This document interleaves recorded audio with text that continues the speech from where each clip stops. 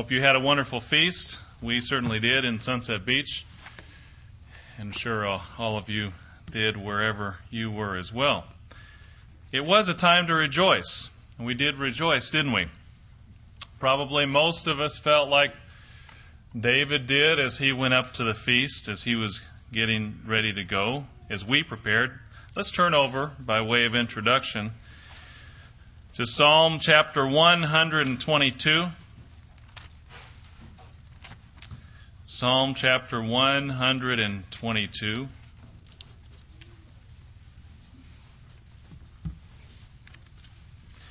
In verse 1. In Psalm 122 and verse 1 he says, I was glad when they said unto me, Let us go into the house of the Lord. Our feet shall stand within thy gates, O Jerusalem. Jerusalem is built as a city that is compact together, where the tribes go up, the tribes of the Lord, unto the testimony of Israel, to give thanks unto the name of the Lord. So we went up to the feast as the people of God, just as David did, as the tribes did back then. We went up as families all over the world and around the country, in this country and other places. And we were glad and we rejoiced. But now we're home, right? Now it's over. Now what? Ever notice that sometimes it's hard to rejoice when we go home from the feast as much as when we went? We want the feast to go on, for it not to end. Mr. Ames asked us in Sunset Beach how many of us would like to continue the feast for another 8 days at the end. And I raised my hand. Although, Mr. Ames, I have to admit, a nanosecond later, I began to think of our leadership team and the organizational team and more tickets being sold and more meetings and organizing more activities, and I kind of had second thoughts. But all the good times, all the celebration, all the rejoicing, we don't want that to end, right? Because it was wonderful. Here's an example of the Israelites in a time when they did keep the feast for another week. Notice in 2 Chronicles chapter 30 and verse 21. 2 Chronicles chapter 30 and verse 21. This was the Feast of Unleavened Bread. It wasn't the Feast of Tabernacles, but interestingly enough, they kept it for 7 days and then stayed on another 7 days. It says in verse 21, And the children of Israel that were present at Jerusalem kept the Feast of Unleavened Bread 7 days with great gladness. The feast is whether it's in the springtime or whether it's in the fall, it's a tremendous time of joy, isn't it? And the Levites and the priests praised the Lord day by day, singing with loud instruments unto the Lord. And Hezekiah spoke comfortably unto all the Levites that taught the good knowledge of the Lord. And they did eat throughout the feast 7 days, offering peace offerings and making confession to the Lord God of their fathers. And the whole assembly took counsel to keep another 7 days. And they kept other 7 days with gladness. They didn't want to go home. For Hezekiah, king of Judah, did give to the congregation 1,000 bullocks and 7,000 sheep. And the princes gave to the congregation 1,000 bullocks and 10,000 sheep. So maybe we would need another budget to stay another 7 days. That's a small problem, but we could do it. And a great number of priests sanctified themselves, and all the congregation of Judah, with the priests and the Levites and all the congregation that came out of Israel, and the strangers that came out of the land of Israel and that dwelt in Judah, rejoiced. So there was great joy in Jerusalem. For since the time of Solomon, the son of David, king of Israel, there was not the like in Jerusalem. Then the priests, the Levites, arose and blessed the people, and their voice was heard, and their prayer came up to his holy dwelling place, even unto heaven. So they stayed another week after the Feast of Unleavened Bread was over. But even for them, eventually they had to go home, right? It didn't go on forever. And when we go home after being on that high, after the feast, we sometimes start to feel a little bit let down, don't we? I was going to ask Lara if he could put together a post-feast blues song and play a few riffs for us today, but maybe another time. We sometimes get the blues after being on such a high. We come home, the leaves start to fall, it gets cooler, especially if we're up north. The winter's coming, the summer's over. Things change, right? How can we combat the post-feast blues? And no, I'm not going to sing it for you. How do we not only rejoice at the feast, but also after the feast? How can we go home and rejoice after the feast? If you would like a title, mine is Rejoice After the Feast. Rejoice after the feast. I'd like to talk about that today as we gather just 4 days after the last great day, 2008. Maybe the best way to deal with post-feast letdown is just let it out. Okay, so we're all going to feel yucky for 1 minute. Okay, everyone, start now. Okay, feel really yucky. You can kind of slump down in your chair. Put the best frown, the worst frown on your face you can think of.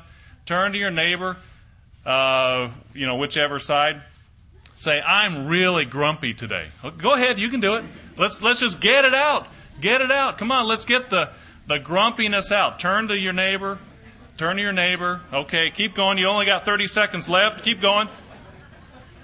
Just feel really, really bad, okay? Depressed and really low. Now you can turn to your other neighbor and say, I'm having a bad day. Don't look at me. I had a 6th grade teacher who once said that some days she would just come and it was a don't look at me day. So go ahead and tell the other person, don't look at me. Okay, go ahead, you can do it. Go ahead. Let's get it all out. Just don't hold back. 20 seconds left, okay? 15, okay? We're almost there. Kids, young people, think about your homework, okay? Right? You got a lot of homework to catch up on. That really makes you feel bad, right? Or if you work in an office, think about those emails that have stacked up several thousand deep.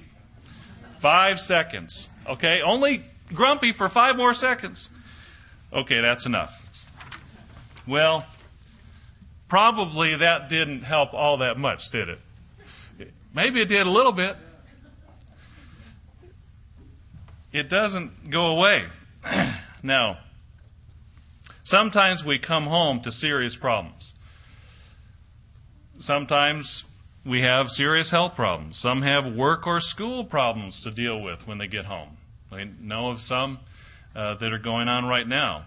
I know of some in Sunset Beach who had serious transmission problems at the feast. They came, got a relatively new car. Their transmission broke down. A couple days later, they came back and it was healed.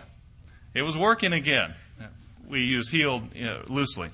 But God, apparently, it does seem like He got it working again. Others had serious problems on the way back home from the feast. We heard of some who had their car broken into on the way back home. Some valuable items stolen. That's enough to dampen the end of your feast.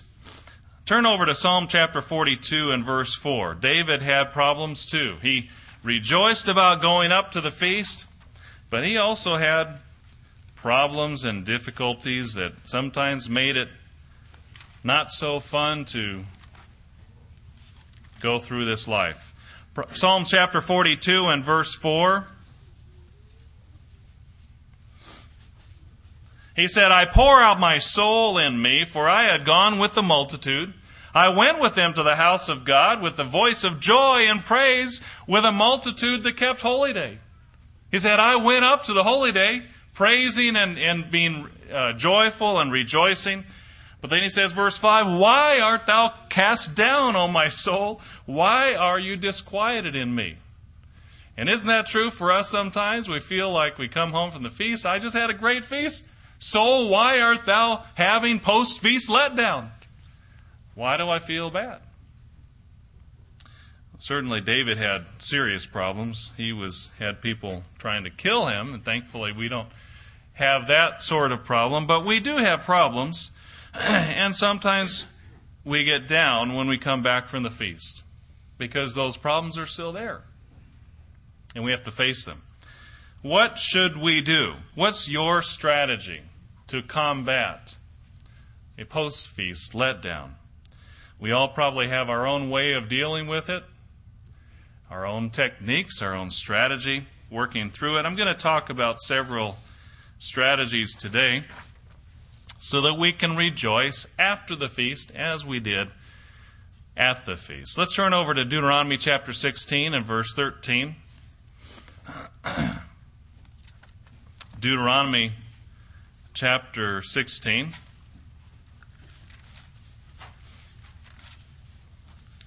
You know, it's logical that we would rejoice at the feast. In fact, God said because it was a time of enjoying the fruits of our labor at the end of the season, that's what made us rejoice. Notice what he said in verse 13.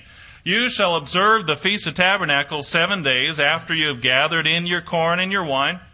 And you shall rejoice in your feast, you and your son and your daughter and your manservant and your maidservant and the Levite and the stranger and the fatherless and the widow that are within your gates. 7 days you shall keep a solemn feast unto the Lord your God in the place which the Lord shall choose. Because the Lord your God shall bless you in all your increase and in all the works of your hands, therefore you shall surely rejoice. So we know part of our rejoicing is with the physical blessings, right? That's what he said. He said, enjoy it because I have blessed you throughout the year. And you can celebrate. You can take part in those blessings that you've set aside because of my mercy and my bountifulness and my bounty for you. The temporal blessings of eating and drinking from our saving our festival tithe. But think it through. At the feast we just observed, we didn't just rejoice with physical food, did we? We had spiritual food. And since spiritual food doesn't run out with our festival tithe, right? We probably ran out of second tithe, right? When we came home, or close to it. So those physical blessings run out. But spiritual food does not run out, does it? What is one way of dealing with the post-feast blues? Number one, review our feast notes. Review the spiritual food that we have been partaking of for those 8 days at the feast. As was mentioned in the sermonette, we have been given a lot to chew on during the feast and on the last great day. In only 8 days, 2.5 or 3 months worth of normal food, spiritual food that we normally would get in a time of several months. Pretty amazing. Pretty amazing. Let's turn over to John chapter 6 and verse 32. What kind of food is this?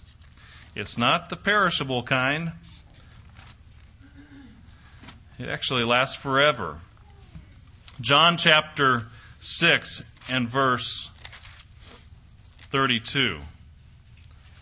Are we taking advantage of the fact that the spiritual food has a very long shelf life? Right? Doesn't perish. We don't run out.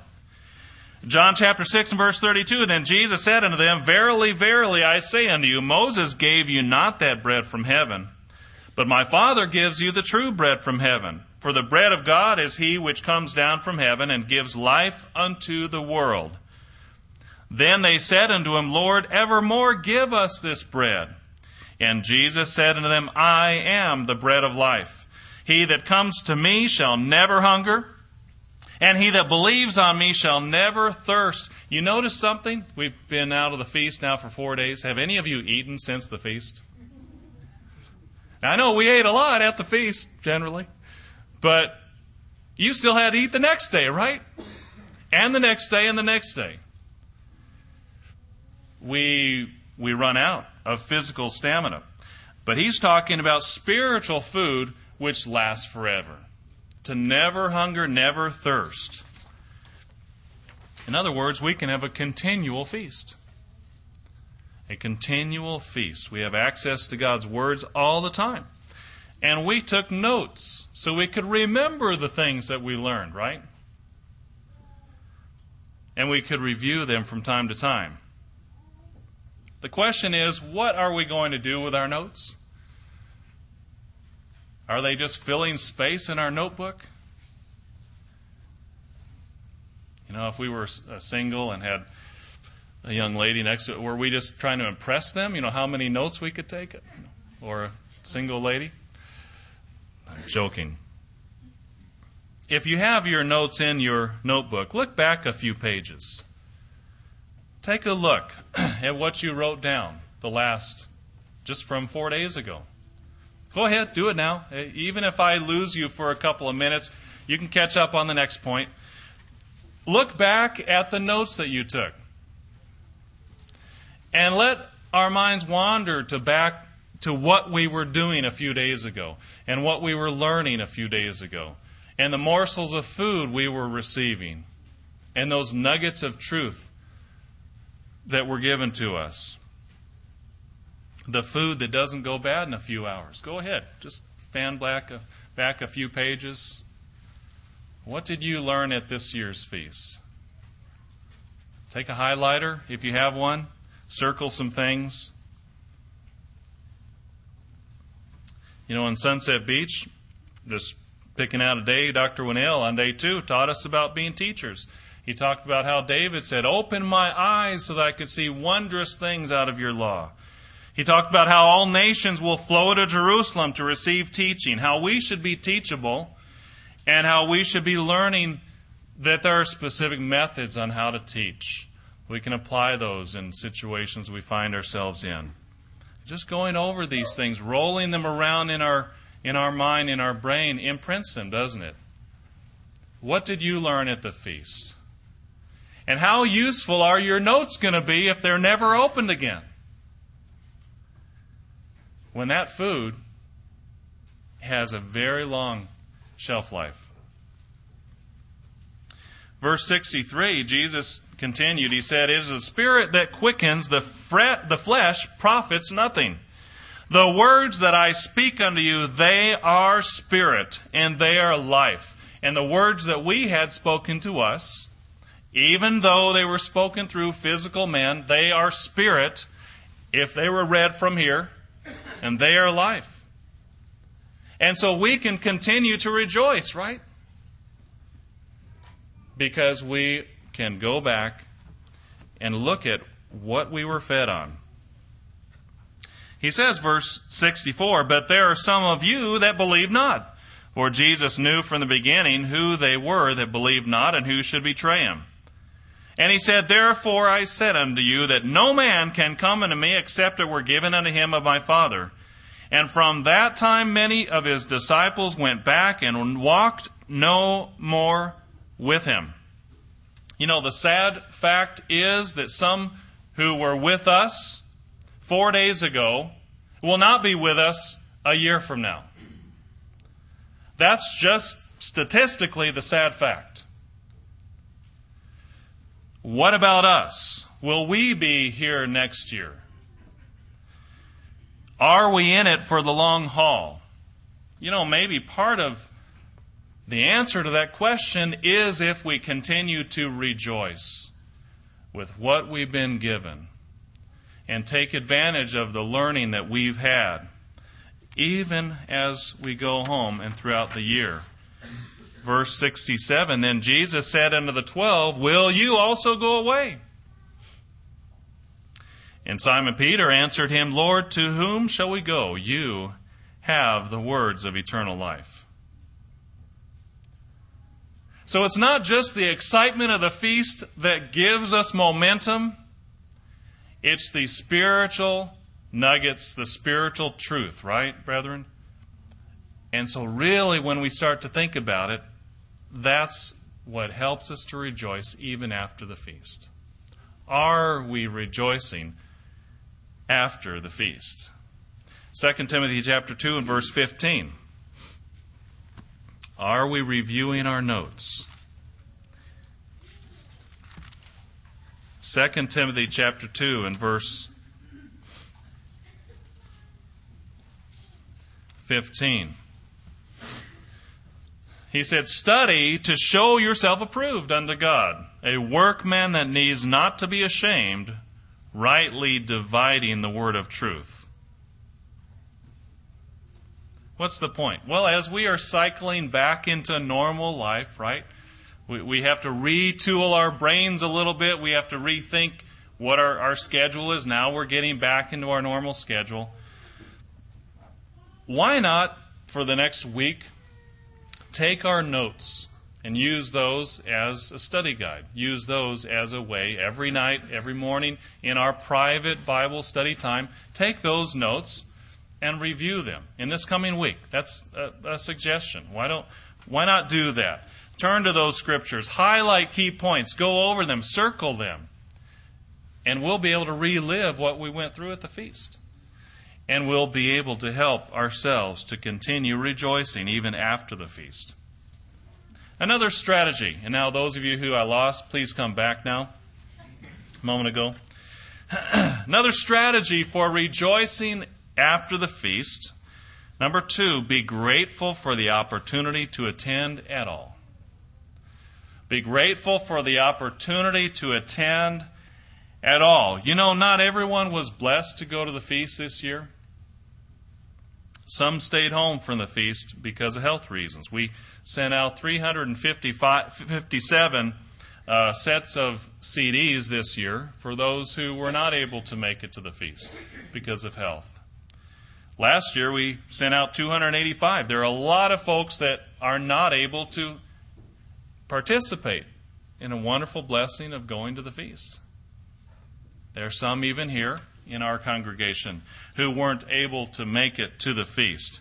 Those of us who went to the feast, can you imagine what those days between October 13th until October 22nd, 21st, what would those days have been like to be at home?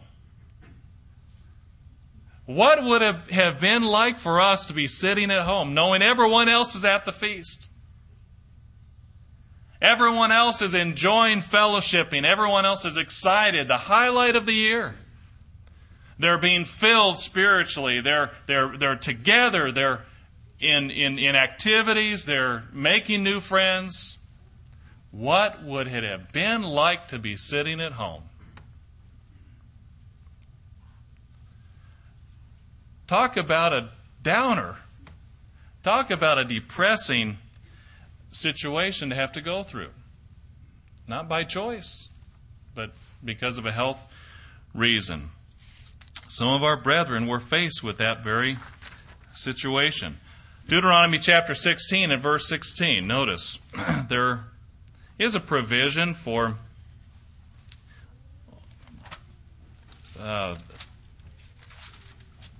some not making it to the feast here in the statute. Deuteronomy chapter 16 and verse 16. It says, 3 times in a year shall all your males appear before the Lord your God in the place which he shall choose. In the feast of unleavened bread, in the feast of weeks, in the feast of tabernacles, and they shall not appear before the Lord empty. It says all your males. It seems to be an implicit acknowledgement that sometimes the ladies would be pregnant or would have just given birth or have small children, and it would have not been possible for them to go. So all the males were commanded to appear before God. Now, of course, traveling today with small children is much easier than it would have been back then. But we see the principle that not everyone could always attend the feast. But for those who would miss it, just think through the disappointment of leading up to the highlight of the year and then not being able to participate. My point is here, if we were blessed to go to the feast, let's appreciate it. And let's remember those who weren't able to. No matter how great our problems are when we come back home, there are always others who have worse problems, aren't there? And one of those problems may have been not even going to the feast at all. If you're aware of individuals who miss the feast, give them a word of encouragement. Maybe even send them a note. Let them know that we were thinking about them. That's why we have the cards, usually a card table at the feast, to remind those who are at home that we're thinking about them. But even now, that can be very, very encouraging. Notice in Philemon, Paul commended Philemon for being an individual who would encourage others. This is an opportunity we have. Those of us who went to the feast. Philemon, verse 1, Paul, a prisoner of Jesus Christ, and Timothy our brother, unto Philemon our dearly beloved and fellow laborer, and to our beloved Apphia and Archippus our fellow soldier, and to the church in your house. Grace to you and peace from God our Father and the Lord Jesus Christ. Verse 4, I thank my God, making mention of you always in my prayers, hearing of your love and faith, which you have toward the Lord Jesus and toward all saints. Verse 6, Philemon, chapter 1, by the way. That the communication of your faith may become effectual by the acknowledging of every good thing which is in you in Christ Jesus. For we have great joy and consolation in your love, because the bowels of the saints are refreshed by you, brother. Philemon was the kind of person who would share in his joy by encouraging others, refreshing others, communicating with others. Can that be said about us? Even some who did go to the feast weren't able to attend the whole feast. They might have been sick. They might have, can you imagine how fun would that be, spending 3 or 4 or 5 days in your hotel room during the feast? And we thank them that they did stay there, so not to spread the whatever they had to others, but that's not very fun. Or how about going to the hospital? We had one individual down in Sunset Beach who had a pacemaker put in during the feast. Not a very positive memory of the feast. The point is that we can encourage those who probably didn't have the best feast ever. And that helps us to be thankful and grateful that if we were able to go, if God blessed us to go. Here's another key to overcoming the post-feast blues and rejoicing even after the feast. Number 3, pray for focus. Pray for focus. Now, why would we need focus after the feast? The feast is 8 days to get us focused, right? And to focus our vision, to help us to see the future, and help us to see what we're supposed to be doing. Well, yes. But the point is that when we go home, our problems meet us at the door, right? Our problems are still there. They seem to stick around, ready for us right there when we return. So we need focus when we go home. Matthew chapter 14 and verse 14. Matthew chapter 14. There's an interesting passage that illustrates this.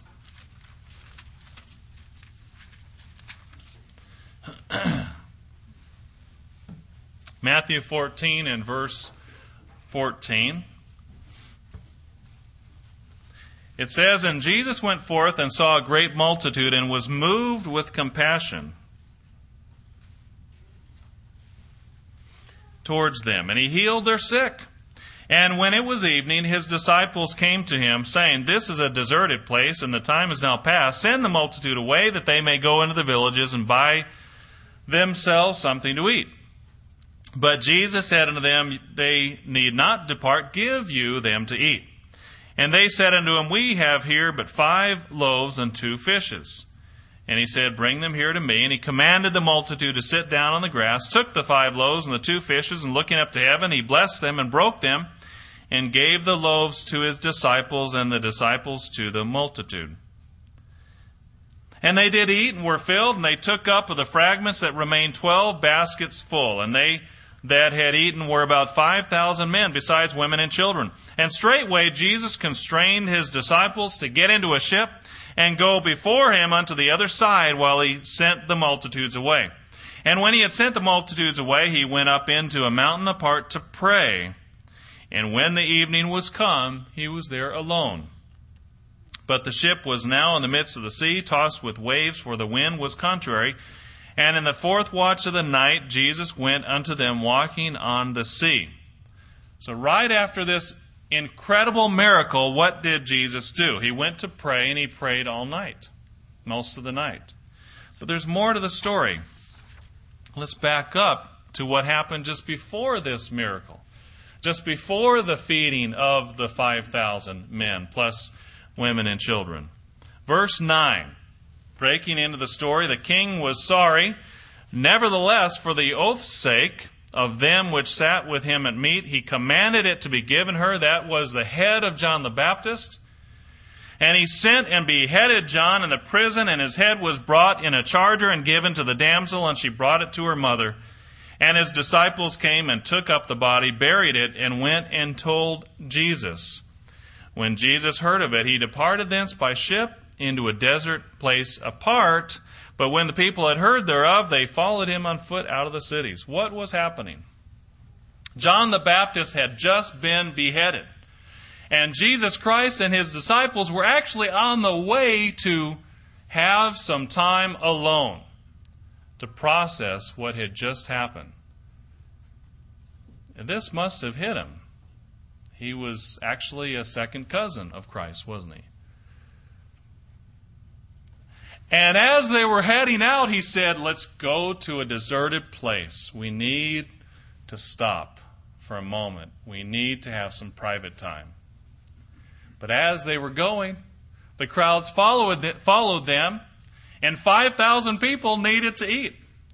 So he stopped, he took care of them, he performed this incredible miracle, one of the things that people know Christ through these today, even those who are not religious, feeding the 5,000, this incredible miracle.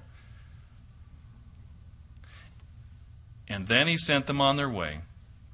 But even after that miracle, he still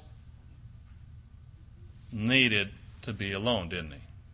He still needed time to process, apparently, what was going on. Brethren, sometimes we go to the feast with problems left behind, don't we? At our job, in our family, personal problems, whatever. When we come back home, they're still there. No matter how exciting and no matter how much we rejoiced at the feast, you think about it. How exciting was that miracle? As the disciples saw that the food just kept coming. The bread just kept coming. The fish just kept coming. Wow! What an amazing miracle. Was it any less of a miracle, really, if we think about it, what we just experienced at the feast?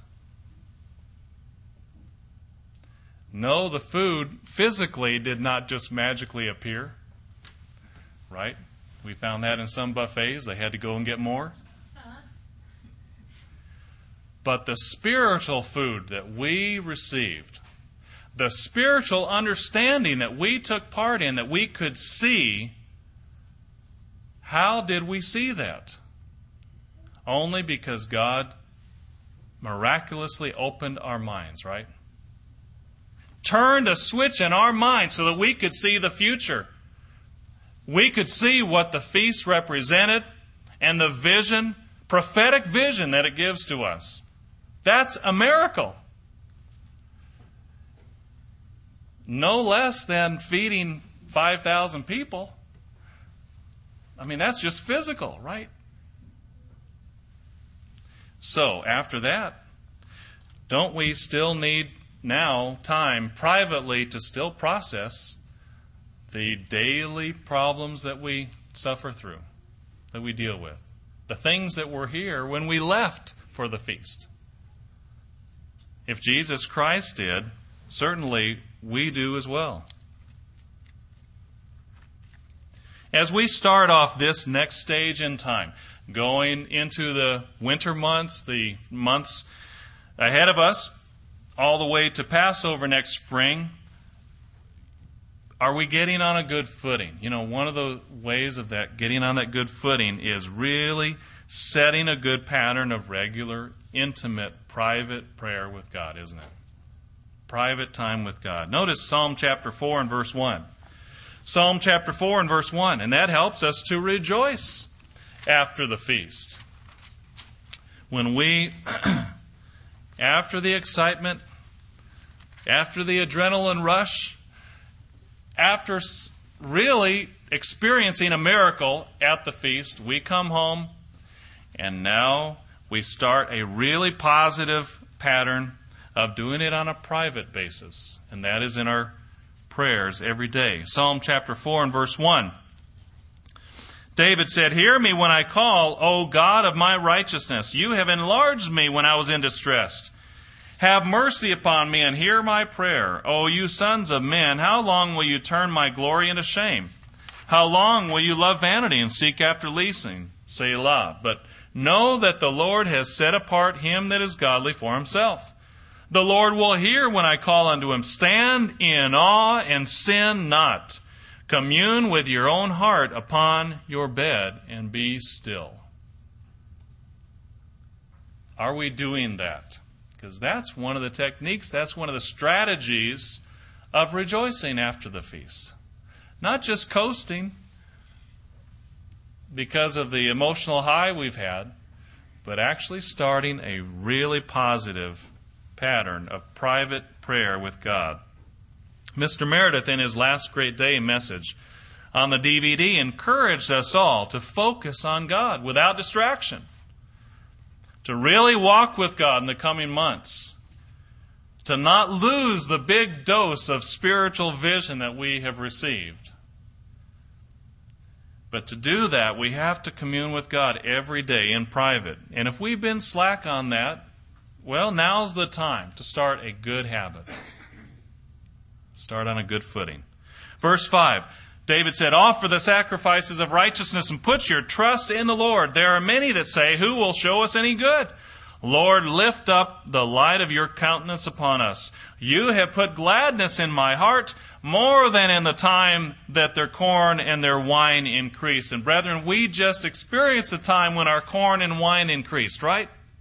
But he's saying, you have put gladness in my heart more than just having nice wine or a nice steak or a really good fish, right? More, the joy, the gladness, more than when the corn and the wine increased. I will both lay me down in peace and sleep, for you, Lord, only make me dwell in safety. What brings rejoicing after the feast? Well, going to him in prayer, focused prayer, asking him to help us have the focus we need in prayer. That brings us to the next point, number 4. Number 4, change one thing. Change one thing. You know, Extreme Makeover Home Edition recently came to Charlotte. You may have seen this in the paper.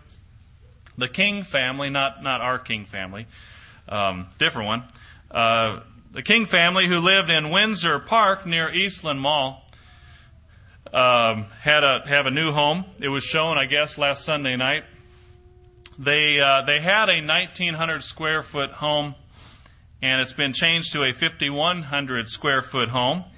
A total makeover, as any of you who have seen the show know they do. They come in and they take the house, and within just a few hours, I think it took about 100 hours for this one, they totally change it. All kinds of renovations. Different rooms have themes and whatever. And so they did that here in Charlotte recently. The changes don't always necessarily mean lasting changes or positive changes. Here's a quote from the Charlotte Observer this morning. It says, "In their old house, which was about 1,900 square feet, there was never a private spot to get away for a quiet moment. Now everyone has their own space, which is its own problem. Alicia King says, quote, I have to pull the kids downstairs. I want to see them. Now they've got a house that's too big for really, seeing each other. So, a total house makeover doesn't always have the positive consequences that people want. They think it's going to change their life, and it certainly would be a big blessing, but doesn't always have the positive consequences. But brethren, think about it. We have an opportunity now not to have a home makeover, not to have a body makeover, but to have, let's call it, extreme makeover, spiritual edition. Spiritual edition. What thing do you want to change in the next 6 months? Just one. And we might think of many. This is a good time to think of goals and things that we would like to do in the next few months. But let's just narrow it down to one. How would you like to be different? What do you want the next 6 months to be like?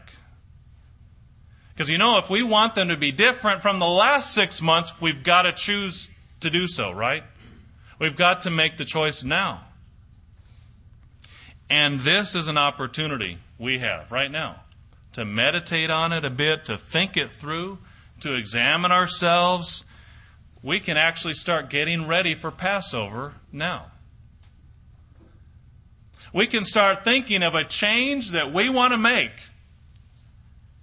that when we come to Passover, we'll be able to look back and say, wow, I'm different than I was on October 25th.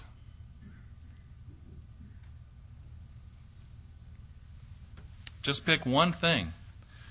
Make a plan. Make some goals. Make it a focus of your prayer and studies. What would you like to do differently? Maybe even fast about it. Now, hold on a second. You say, why in the world would anyone want to fast after the feast? Well, maybe that would actually be help, wouldn't it? Maybe for some of us who were especially blessed this year could use a fast. I think I could. Fasting, we know, is very helpful in making breakthrough changes, isn't it? Zeroing in on one thing we need to change. Notice in Isaiah chapter 58 and verse 6. Isaiah chapter 58 and verse 6. Look at how useful fasting is for personal growth. And as we think about the next 6 months and what we want them to be like, pick one of these things. What would you like your life to be different? In which way would you like your life to be different? He mentions all sorts of things that fasting helps us to change in our personal life. Isaiah 58 and verse 6, is not this the fast that I've chosen, to loose the bands of wickedness, to undo the heavy burdens, and to let the oppressed go free, and that you break every yoke? Is it not to deal your bread to the hungry, and that you bring the poor that are cast out to your house? When you see the naked, that you cover him, that you hide not yourself from your own flesh? Pick something. There are all kinds of situations Isaiah is talking about, right? On things that we only know that we need to change. And he's saying fasting is a tool to get that process going. He says, verse 9, then you shall call, and the Lord shall answer. That you shall cry, and he shall say, here I am. If you take away from the midst of you the yoke, the putting forth of the finger and speaking vanity, if you draw out your soul to the hungry and satisfy the afflicted soul, then shall your light rise in obscurity, and your darkness be as the noonday. We have a tremendous amount of energy behind us with the feast we've just taken part of, don't we? Tremendous amount of momentum that has already been created by the feast. Let's not squander that. Now's the time to add some specific direction and focus to make it happen. One change. How would you like your life to be different? Verse 11, the Lord shall guide you continually and satisfy your soul in drought and make fat your bones, and you shall be like a watered garden and like a spring of water whose waters fail not. You know, what a great promise, especially when we look at what's happening. The stock market, what did it drop? Another 500 points yesterday? I mean, here as we come home from the feast, the market's tanking. It's happening around the world. What a better time than now to get our focus, to fast, to think about where we need to be. God says that is a way that we can have food and water in drought. And we're facing a very difficult times ahead. We know that. Verse 12. And they that shall be of you shall build the old waste places. You shall raise up the foundations of many generations, and you shall be called the repairer of the breach, the restorer of paths to dwell in. It even talks about the millennium. Even talks about the promise that we have just heard about in the feast and how we can be a part of it. So, let's start off the next 6 months by fasting and by committing to change one thing. Number five, take care of your health.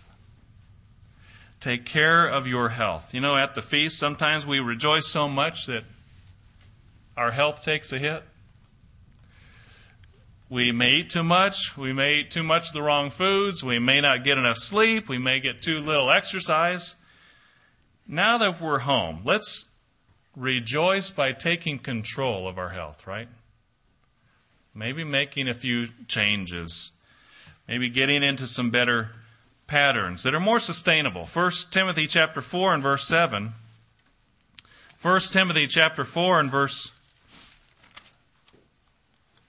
7, Paul said to Timothy, he said, refuse profane and old wives' fables and exercise yourself rather unto godliness. The big issues are spiritual.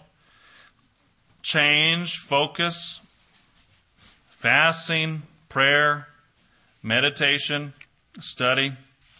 But our physical health has a tremendous impact on how well we can do those things, doesn't it?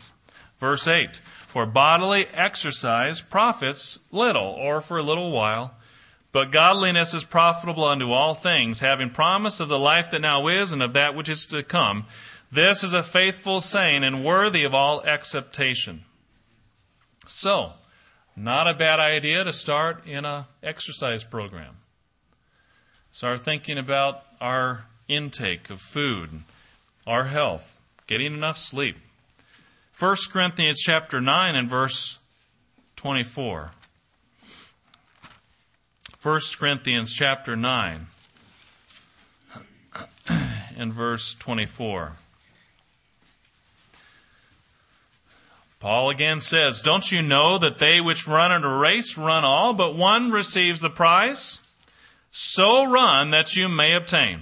And every man that strives for the mastery is temperate in all things. Now they do it to obtain a corruptible crown, but we an incorruptible. I therefore so run, not as uncertainly. So fight I, not as one that beats the air, but I keep under my body and bring it to subjection. Is it time to bring our bodies into subjection now that we're home from the feast? We might have let things go a little bit. It's a good time to repattern ourselves, right? I bring my body into subjection, lest that by any means, when I have preached to others, I myself should be a castaway. Philippians chapter 3 and verse 7. Philippians chapter 3, 17, verse 17.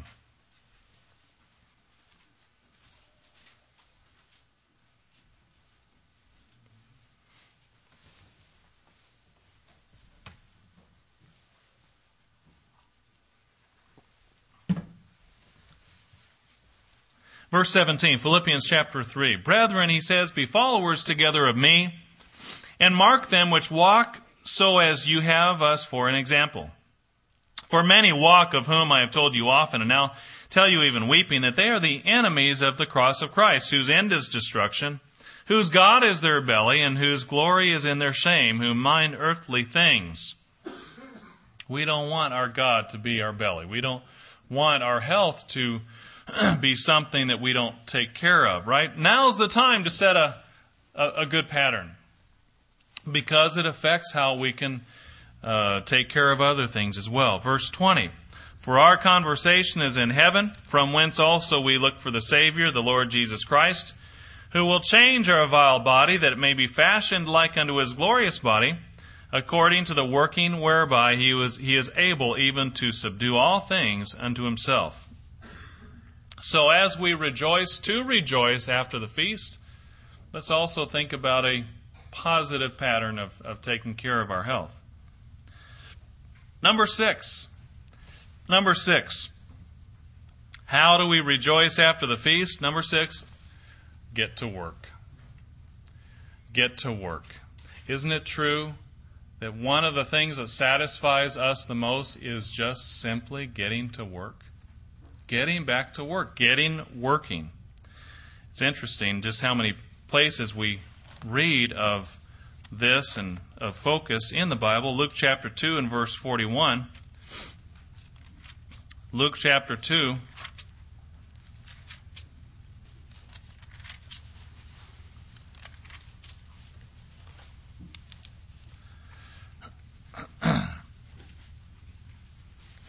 In verse 41, it says, Now his parents went to Jerusalem every year at the feast of the Passover. And when he was 12 years old, they went up to Jerusalem after the custom of the feast. And when they had fulfilled the days, as they returned, the child Jesus tarried behind in Jerusalem. And Joseph and his mother knew not of it. But they, supposing him to have been in the company, went a day's journey. And they sought him among their kinsfolk and acquaintance, and when they found him not, they turned back to Jerusalem, seeking him. And it came to pass that after 3 days they found him in the temple, sitting in the midst of the doctors, both hearing them and asking them questions. And all that heard him were astonished at his understanding and answers. And when they saw him, they were amazed. And his mother said unto him, Son, why have you dealt with us in this way? Behold, your father and I have sought you sorrowing. And he said unto them, How is it that you sought me? Don't you know that I must be about my Father's business? You know, this was after the feast. This was after the spring feast. And what was Jesus thinking about? He was just a young man here. And he wasn't thinking about playing with his friends and his cousins and his brothers and sisters. He wasn't thinking about all the physical trappings of the feast they had just had. Nothing would have been wrong with that.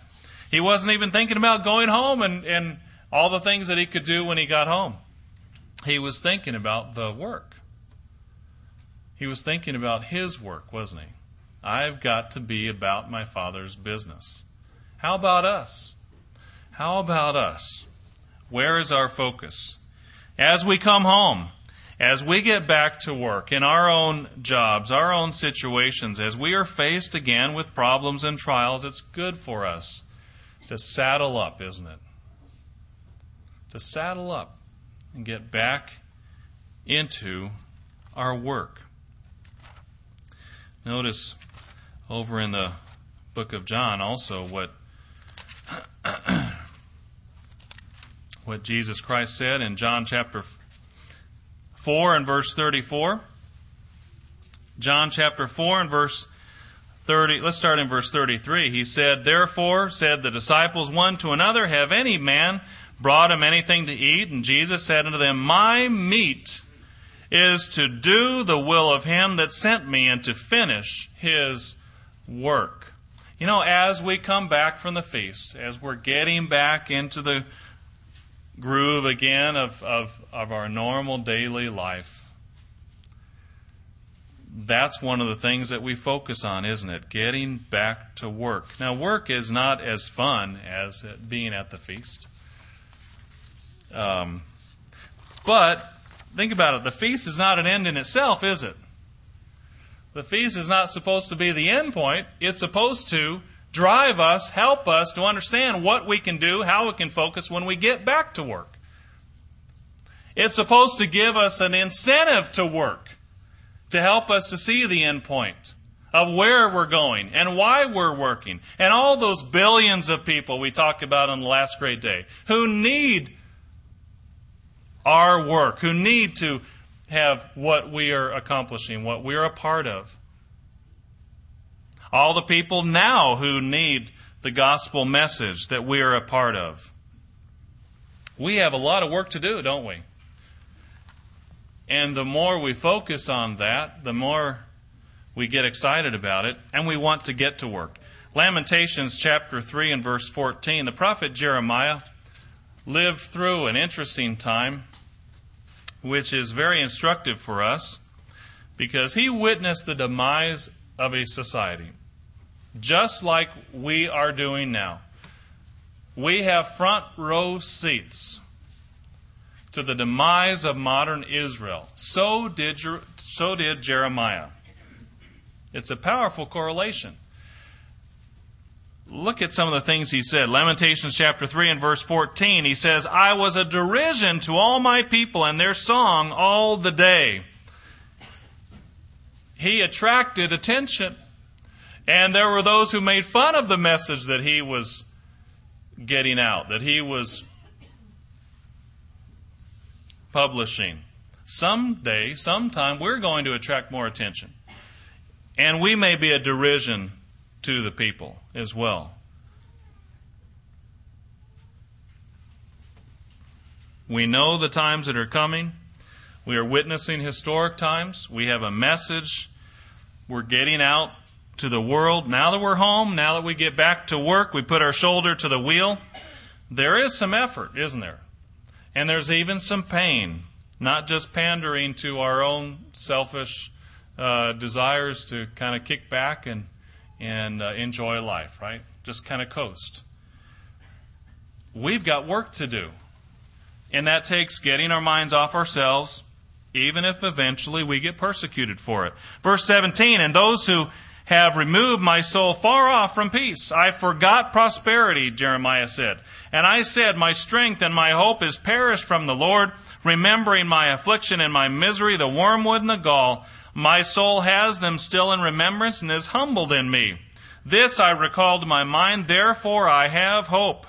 It is of the Lord's mercies that we are not consumed, because his compassions fail not. This is a man speaking who saw his country fall around him. We have not seen that yet, but we see the signs coming, right? We see the writing on the wall. We see the structures of our financial system coming apart. This I recall to my mind, therefore I have hope. It is of the Lord's mercies that we're not consumed, because his compassions fail not. They are new every morning. Great is your faithfulness. The Lord is my portion, says my soul, therefore will I hope in him. The Lord is good unto them that wait for him, to the soul that seeks him. It is good that a man should both hope and quietly wait for the salvation of the Lord. It is good for a man that he bear the yoke in his youth. Now, brethren, compared to the Ancient of Days, we are all in our youth, right?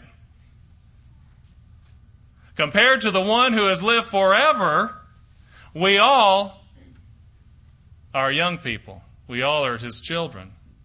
And he has given us a yoke. He has given us a burden to accomplish. Focusing on that even helps us to get through the post-feast blues. We've got a job to do. We have a purpose. Mr. Ames quoted Mr. Armstrong in one of his sermons at Sunset Beach. He asked, do you know your purpose for living? And he said, Mr. Armstrong used to say, can anyone say they are truly educated if they don't know the purpose of life?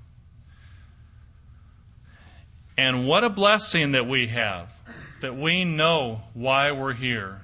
We know why mankind at all was created, but even more specifically, we know why we have a job to do now. And we're thankful and grateful that we can be a part of that. And we're grateful for the opportunity to spread it to others. Let's turn over to 1 Kings chapter 18. There's also an interesting passage in 1 Kings about Elijah that I think is helpful as we think through these things we're talking about. The story of Elijah. Remember the story of Elijah, who was a prophet in the time of King Ahab. There was a drought. King Ahab, of course, blamed Elijah for it. It wasn't his fault. There came a showdown. In 1 Kings chapter 18 and verse 20, we'll just jump into the story here. The prophets of Baal were gathered. So Ahab sent unto all the children of Israel, verse 20, and gathered the prophets together unto Mount Carmel. And Elijah came unto all the people and said, How long do you halt between two opinions? If the Lord is God, follow him. But if Baal, then follow him. And the people answered him not a word. Then said Elijah unto the people, I, even I alone, only remain a prophet of the Lord. But Baal's prophets are 450 men. Elijah sometimes felt alone in his work. And you know, we aren't that many either, are we?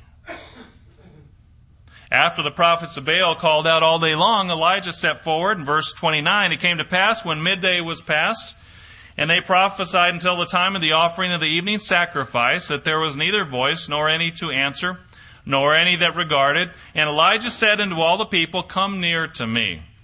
And all the people came near unto him, and he repaired the altar of the Lord that was broken down. Verse 33, And he put the wood in order, and cut the bullock in pieces, and laid him on the wood, and said, Fill 4 barrels with water, and pour it on the burnt sacrifice and on the wood. And he said, Do it a second time. And they did it a second time. And he said, Do it a third time. And they did it a third time. And the water ran round about the altar, and he filled the trench also with water. And it came to pass at the time of the offering of the evening sacrifice that Elijah the prophet came near, and said, Lord God of Abraham, Isaac, and Jacob, let it be known this day that you are God in Israel, and that I am your servant, and that I have done all these things at your word. Hear me, O Lord, hear me, that this people may know that you are the Lord God, and that you have turned their heart back again. Then the fire of the Lord fell and consumed the burnt sacrifice, and the wood, and the stones, and the dust, and licked up the water that was in the trench. And when all the people saw it, they fell on their faces, and they said, The Lord, He is the God. The Lord, He is the God. The awesome miracle that God did through Elijah. The prophets of Baal defeated in an absolutely final way, at least in his lifetime there, in a powerful way. You know, Elijah must have rejoiced at this, don't you think? Not only did God deliver him from a difficult situation, but the whole nation of Israel. Imagine how others who were true worshipers of God would have rejoiced at this tremendous deliverance from the tyranny of Baal worship and Queen Jezebel.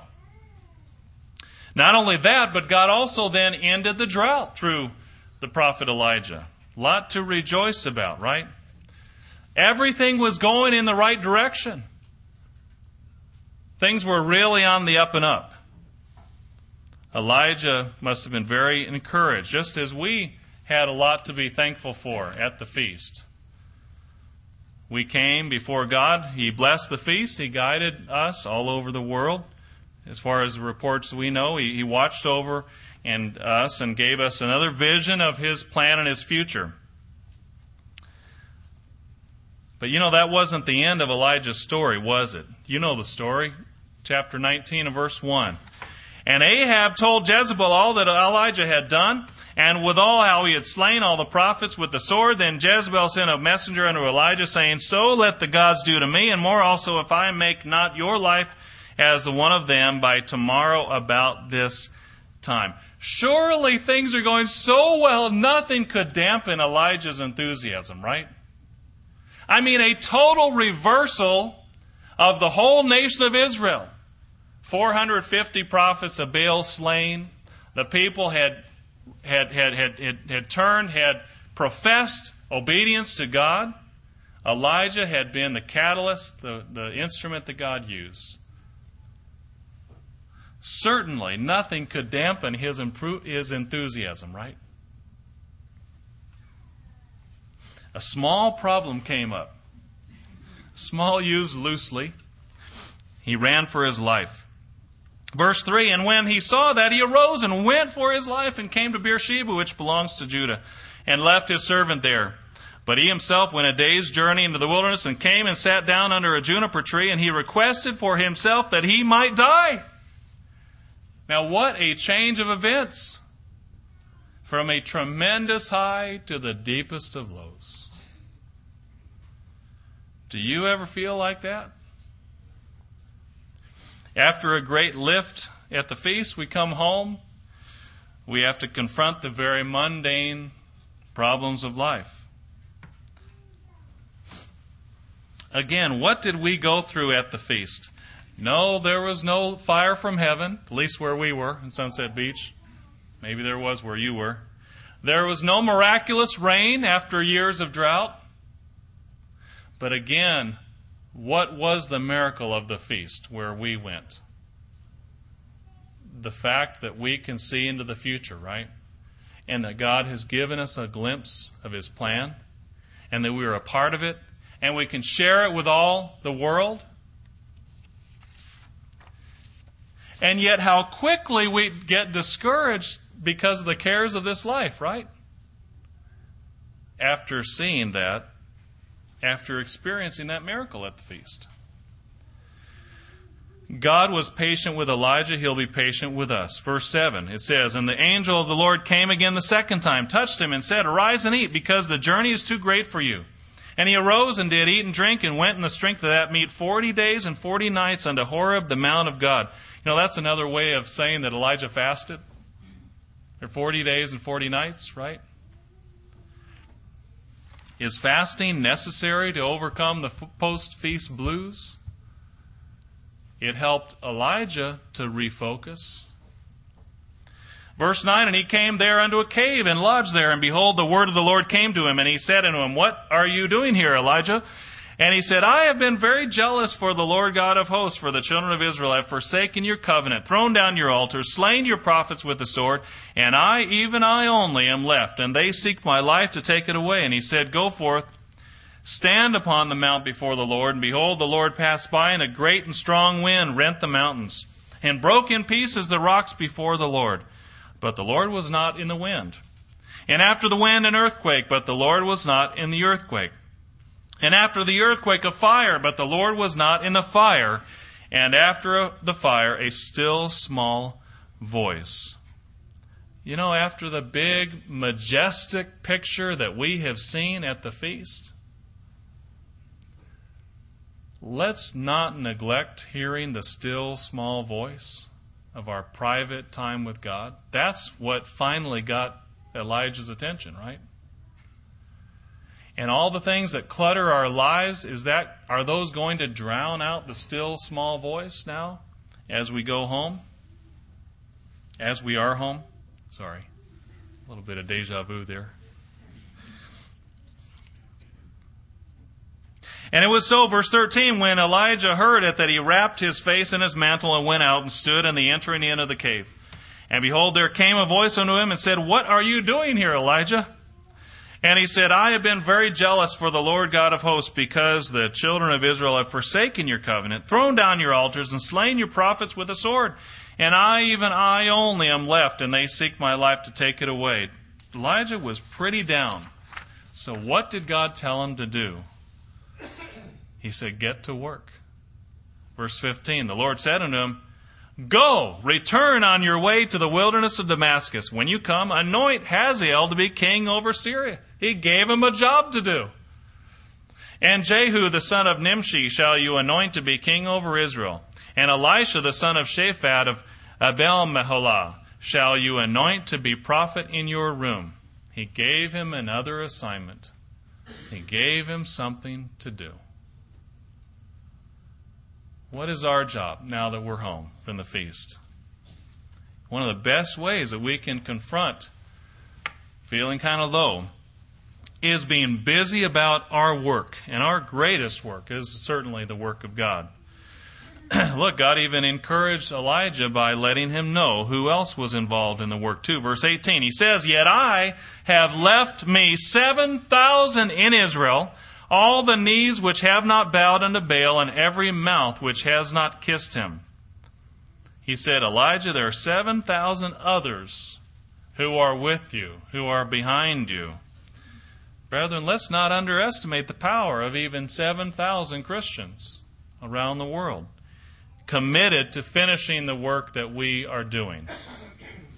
So he departed thence, verse 19, and found Elisha the son of Shaphat, who was plowing with 12 yoke of oxen before him, and he with the 12th. And Elijah passed by him and cast his mantle upon him. We've had a great feast, and from the reports so far, everyone had a very positive and inspiring feast. And maybe it was exactly what we needed as we head into uncertain times in our country and around the world. Maybe it was to help us to not be discouraged and to not let down, but rather to be a reminder to get back in the saddle, for time is short. And that brings us to the last point about overcoming post-feast letdown. The last point is fill in the blank. What is your strategy? What do you find that helps you to renew your joy after the feast? You fill in the blank. Write in for yourself. Perhaps we can share our ideas with one another in our fellowship. We all confront problems and trials as we come home from the feast. And no, I didn't put it that way just because I couldn't think of one. I do want us to think about it. Let's help each other. Let's encourage each other as we face our future together. A couple more scriptures. Philippians chapter 4 and verse 4. You know, we are commanded to rejoice at the feast, but actually we're commanded to rejoice after the feast. Have you noticed this? Philippians chapter 4 and verse 4. Paul said, "Rejoice in the Lord always. Again I say, rejoice." That always would include right after the feast, wouldn't it?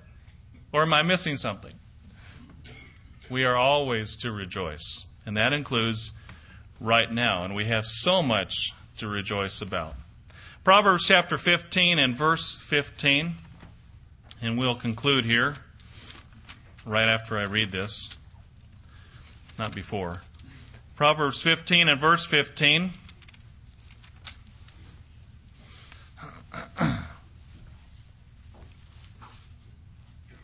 It says, "All the days of the afflicted are evil, but he that is of a merry heart has a continual feast." Brethren, let's have a continual feast even though we're home from the feast, as we feed on Christ, as we seek a close relationship, maybe closer than ever before, with God, with fasting, as we encourage one another, as we change one thing, as we take care of our health, and as we get to work.